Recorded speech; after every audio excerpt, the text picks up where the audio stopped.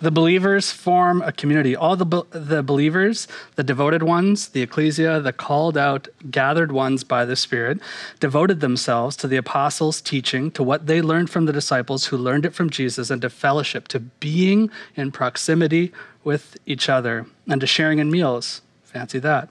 Including the Lord's Supper, the symbols of the body and blood of Christ the Messiah, and to prayer, to attuning to God in a language that is understandable and accessible. And a deep sense of awe came over them all, and the apostles, disciples performed many miraculous signs and wonders. And all the believers met together in one place, and they shared everything they had. They sold their property and possessions and shared the money with those in need.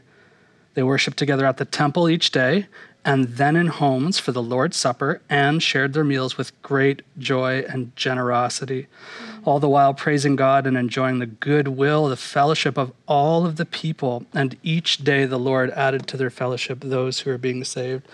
About a month ago, I was sitting with my friend Rob, who's a tattoo artist. And surprise, surprise. And every time we connect, which is probably once every 3 or 4 months, he asks me the same thing. How's the church thing going? And I'm like, oh, don't Google us. Yeah, it's okay. And it's this weird barrier where he doesn't, he's trying to engage with me, but doesn't possess the religious faith community language to communicate what he's really trying to ask. What he's really trying to ask is, Jimmy, I care about you. How are you doing? How is your role and vocation and calling working itself out? Are you doing okay? I want to hear it.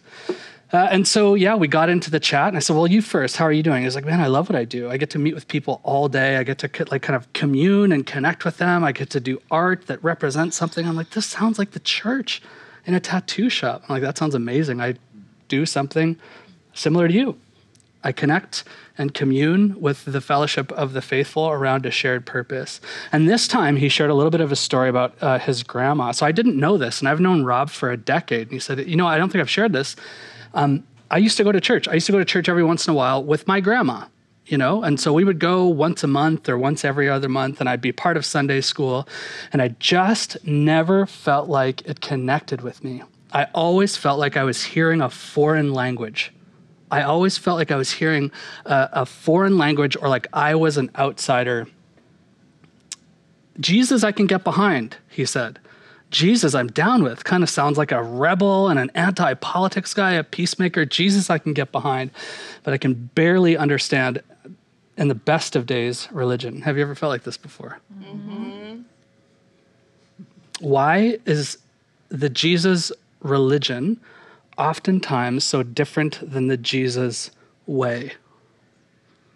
Why is oftentimes in our culture, in our world that desperately needs to hear the salvific work, the saving work of the love of God through the sacrifice and the resurrection of Jesus, why is that simple message oftentimes so clouded and coded in religiosity and Christianese, where to an outsider's ears, it just sounds like a foreign language? And so, my friends, welcome to our brand new series where we're walking through for the next 5-6 weeks, the first 10 chapters of the book of Acts. We actually, as a teaching team, plan to do something wholly different for this month, but the Spirit, surprise, is at work, moving us towards Christ-likeness and righteousness, but also accessibility, inviting outsiders in and inviting insiders out, which is the message of the book of Acts. So I'd invite you to turn to actually 3 different places.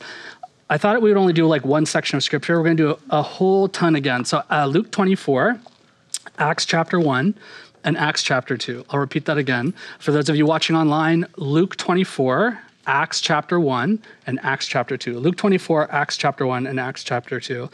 While you're taking a look in your Bibles, kind of finding your spot, I'll mention just a couple things. At the end of this series, our teaching team right here, and for you online, we're going to be having a panel discussion, a Q&A session. So it'll be all Q&A teaching at the end of the month, at the end of this series. So feel free to be like saving your questions until then. You can certainly drop them in the chat as wherever you're watching, but we'll kind of collate and compile them and come back to that at the end of the series in week 5. So you can send those questions to ask@themeetinghouse.com, ask@themeetinghouse.com. And like I said, we'll put those together and answer them. This is also a fantastic time to join a home church. Home church, like we've said before, is an opportunity for us to like face each other, to have a conversation that's not just monologue one way, but dialogue. What are we learning? What are we hearing? How is the Spirit speaking? And in good Anabaptist tradition, of which we're a part, we believe and would contend that the Spirit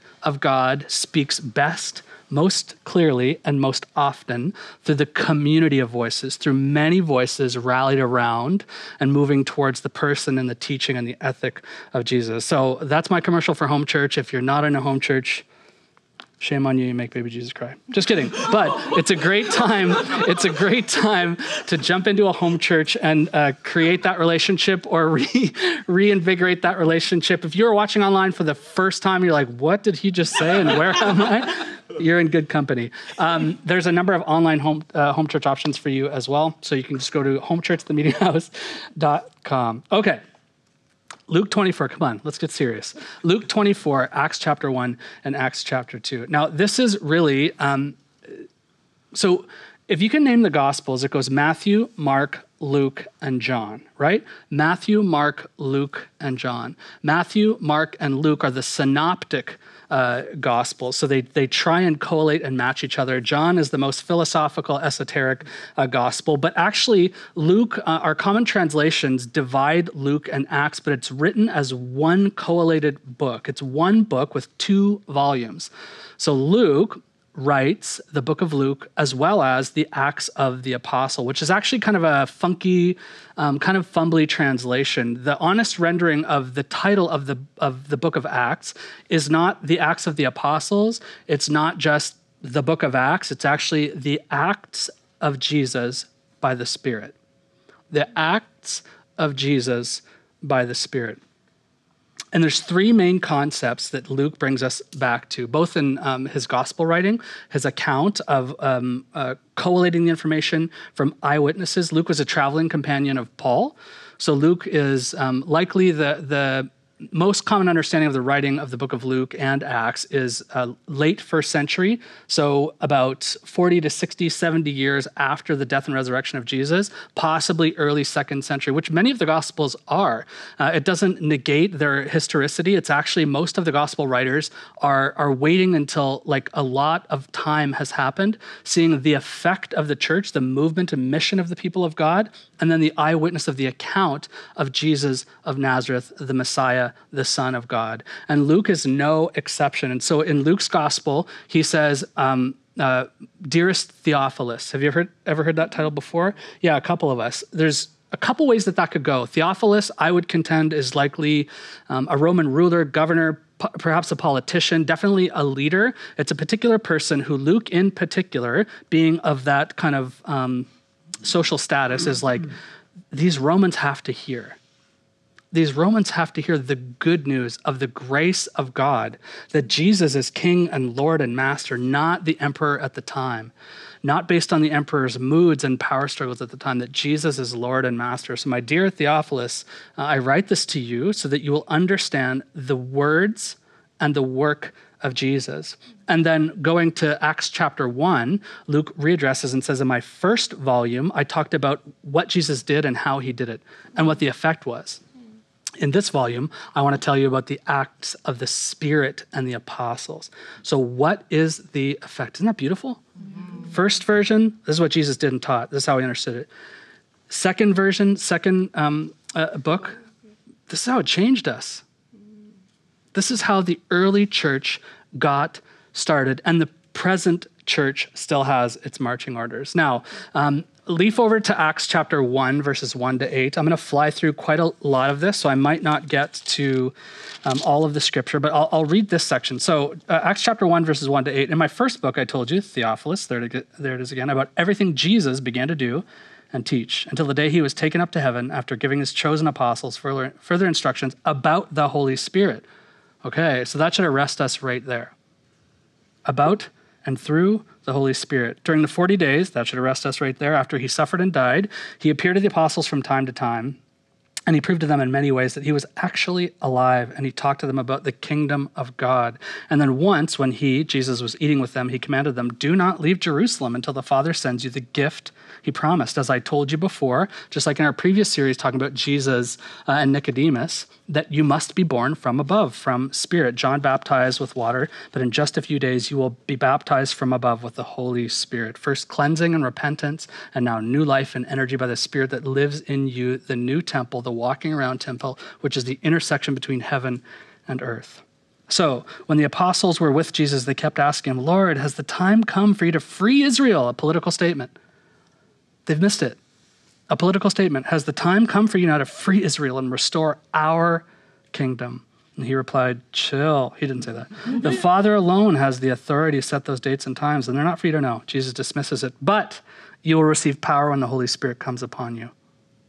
And you will be my witnesses, telling people about me everywhere. Where are those places?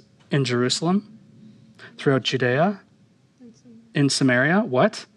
We hate those people. In Samaria, and to the ends of the earth.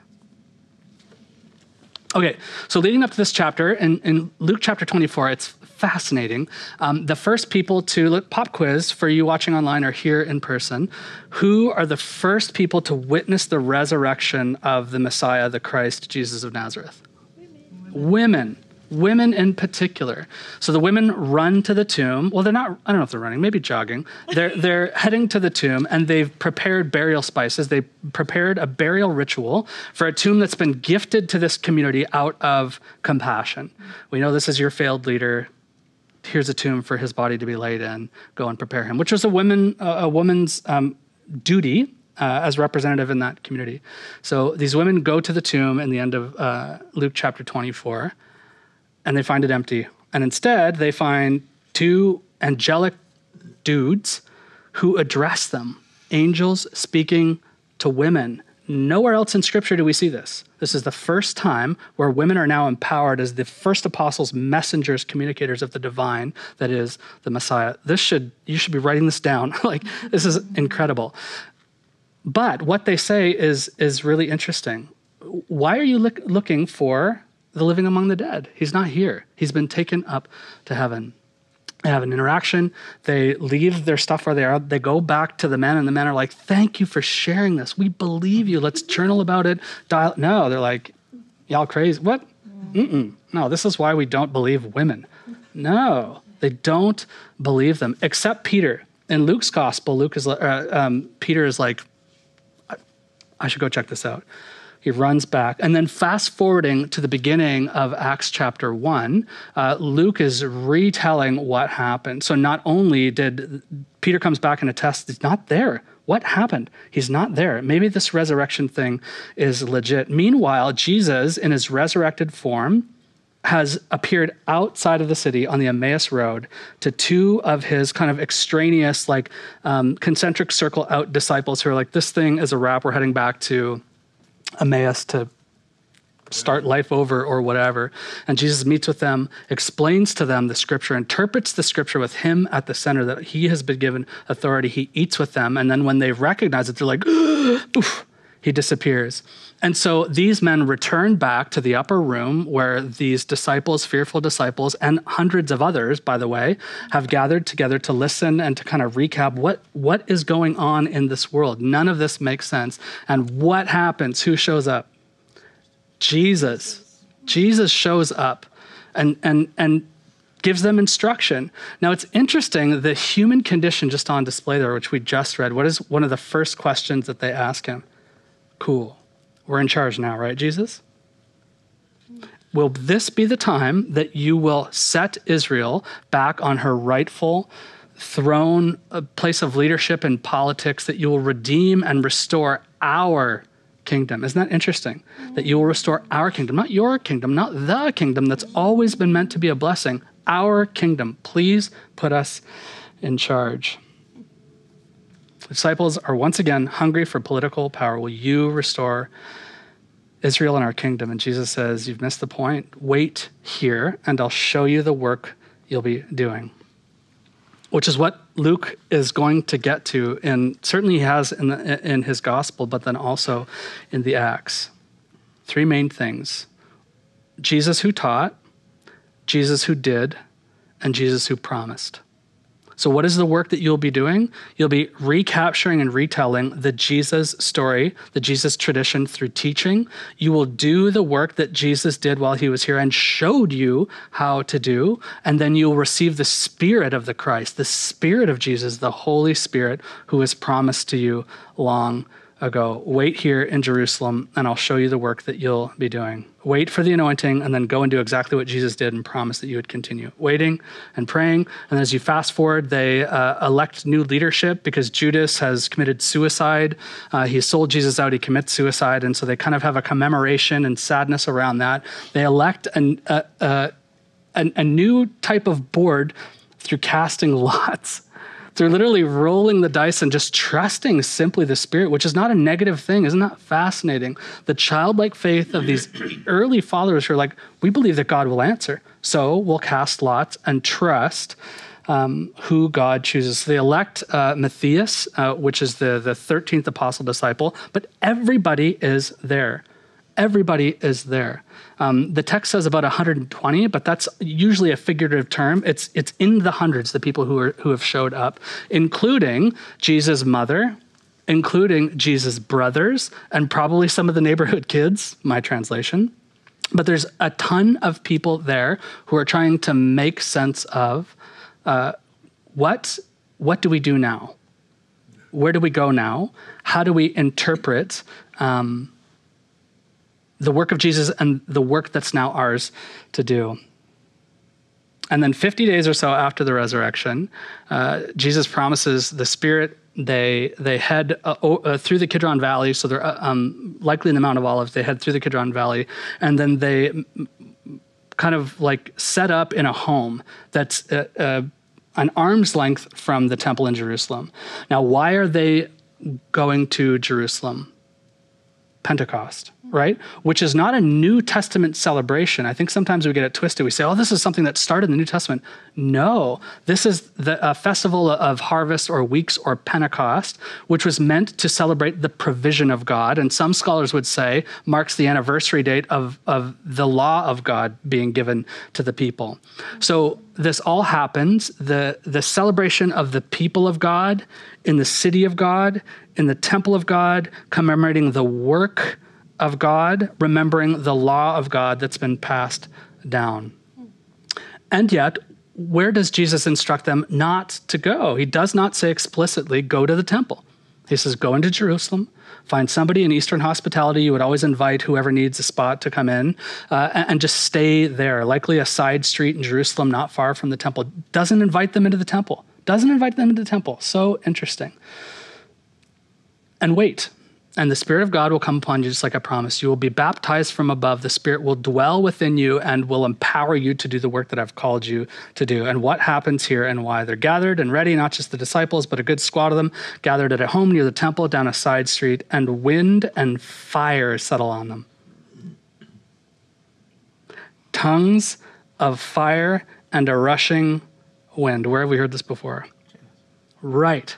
Genesis and Exodus. Why? What's the manifestation of like wind and fire? It symbolizes the presence, the purpose, and the power of God. Fascinating that the compassionate Spirit of the Christ manifesting this power does not show up in the old temple.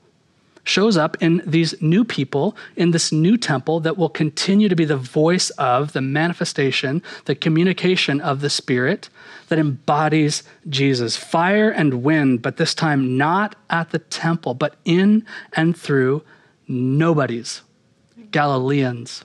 Now, Galileans for us are like, oh, Jesus, lived in Galilee. That's a nice, this is a pejorative term. Galileans were like the country bumpkins, were like the, for lack of a better terminology and not trying to be offensive, but like rednecks.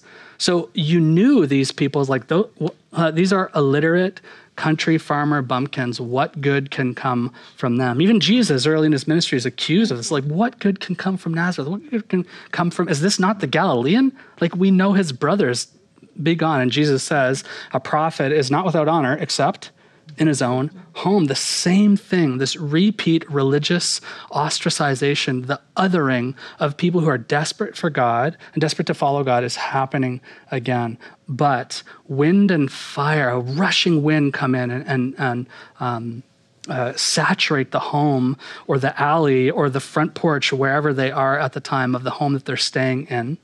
And then what appears like fire, tongues, flickers of fire, appear over their heads.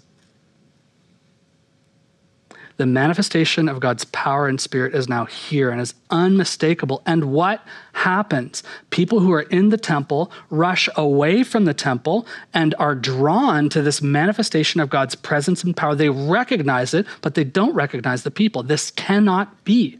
Not the Galileans, not these Jesus folks. They must be, anybody know? Drunk, right? They must be drunk on new wine that hasn't had a chance to sit and like fully ferment so that you don't get super drunk super quick. No, they've had the sweet wine so that they are hammered at 9 o'clock in the morning. And Peter's like, for real? It's like later we might, but right now, 9 a.m. is way too early for us to be drinking. No, that is not what is happening here. The Spirit is here. The Holy Spirit, the presence, the empowerment, the indwelling of the Spirit is here in, with, and through us because things have changed. The Spirit is available to all, speaks up and shows up to all, lives in the new temple of the believer, and moves out to tell all and serve all, even to the furthest ends of the earth. And so it's no coincidence where this all takes place, with one little tweak. It all takes place in the city of God, Jerusalem, in the temple of God, during a festival commemorating the provision of God, and on the anniversary of the giving of the law of God, outside of the temple with God's people, the marginalized, the poor, the ostracized, the tattoo artists.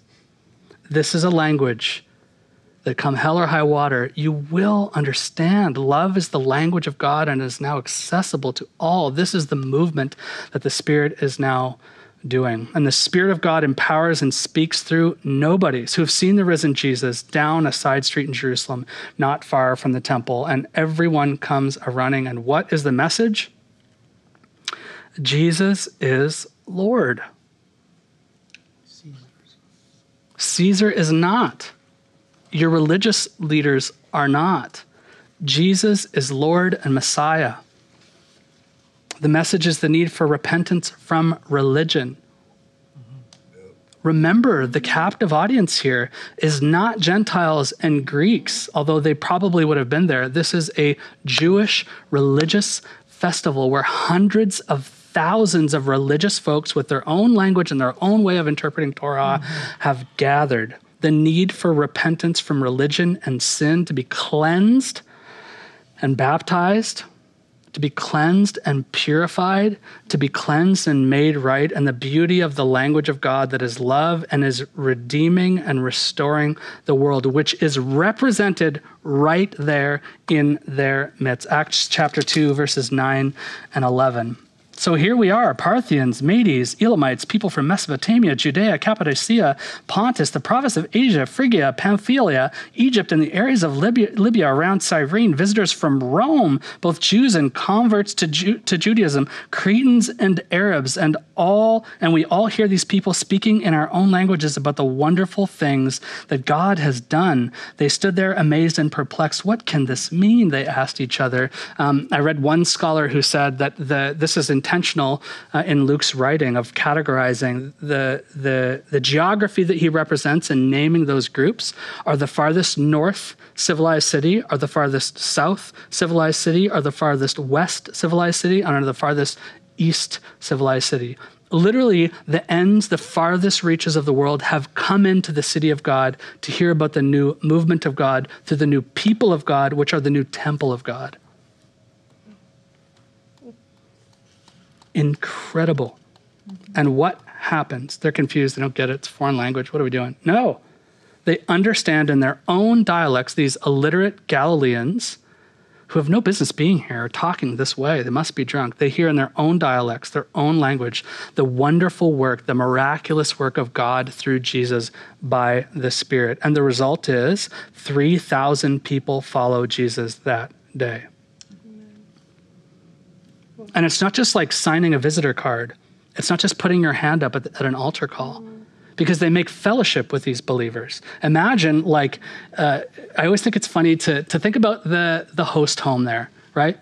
So at first it's like, we got 12 here. Well, closer to 100. Okay, well, I guess we'll, I don't know, get some, nachos and salsa out. And then within a day, it's like, it swelled to around 3,000, anything to eat, but it's no issue because they're pooling their resources. Those believers make it their habit to learn together, to learn the Jesus way, to learn the Jesus leadership method and ethic, to lead together and to love others. Why? Because by the power and presence of the Holy Spirit, they are the new temple, the place where God dwells, the intersection between heaven and earth, and they and we are the language of love that Jesus is speaking to the entire world, Judea, Samaria, and to the ends of the earth. My friends, love is the language that God speaks through the Spirit. Yes.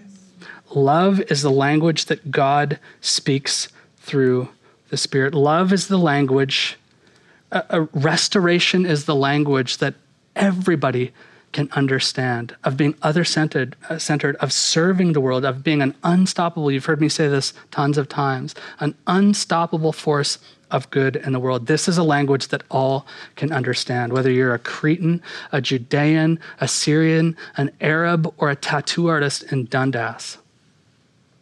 Love is the language of the Spirit, and the Spirit dwells in this new temple. Here, us, the mouthpieces of the divine, the representative of the Jesus way and the Jesus heart and the Jesus ethic and the Jesus temple, that we are the new temples, that the temple isn't just a place you go anymore. The temple comes to you and invites you in, that through all of these living temples, God is redeeming and restoring the world, one voice, one person, through one Spirit at a time. And so this is now the mission of this new body of believers, this new movement, this new church, to remember the words of Jesus, to do the work of Jesus in a world that is loved by Jesus. That's their marching orders.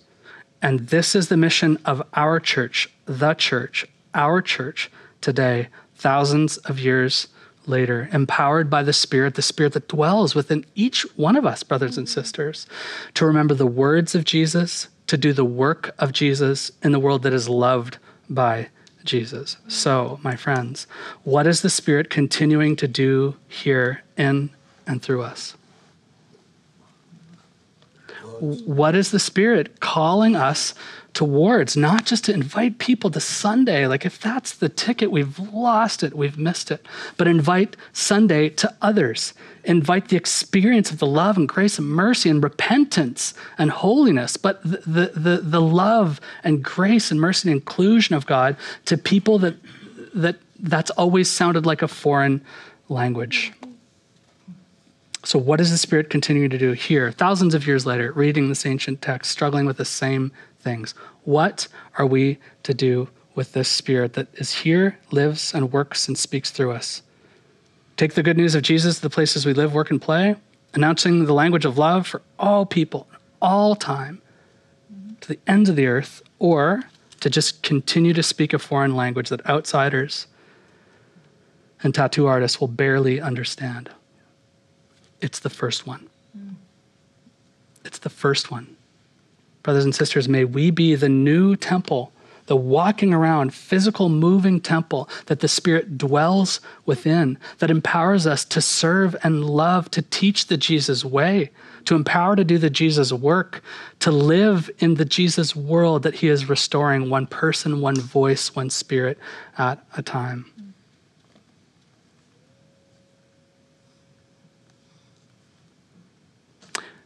So in your life, in my life, in our life as a church, that's the question.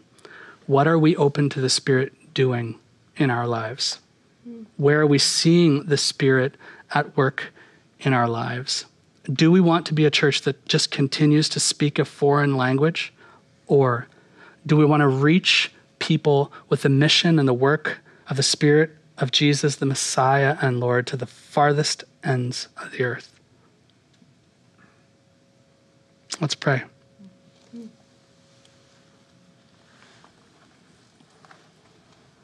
Holy Spirit, come, have your way.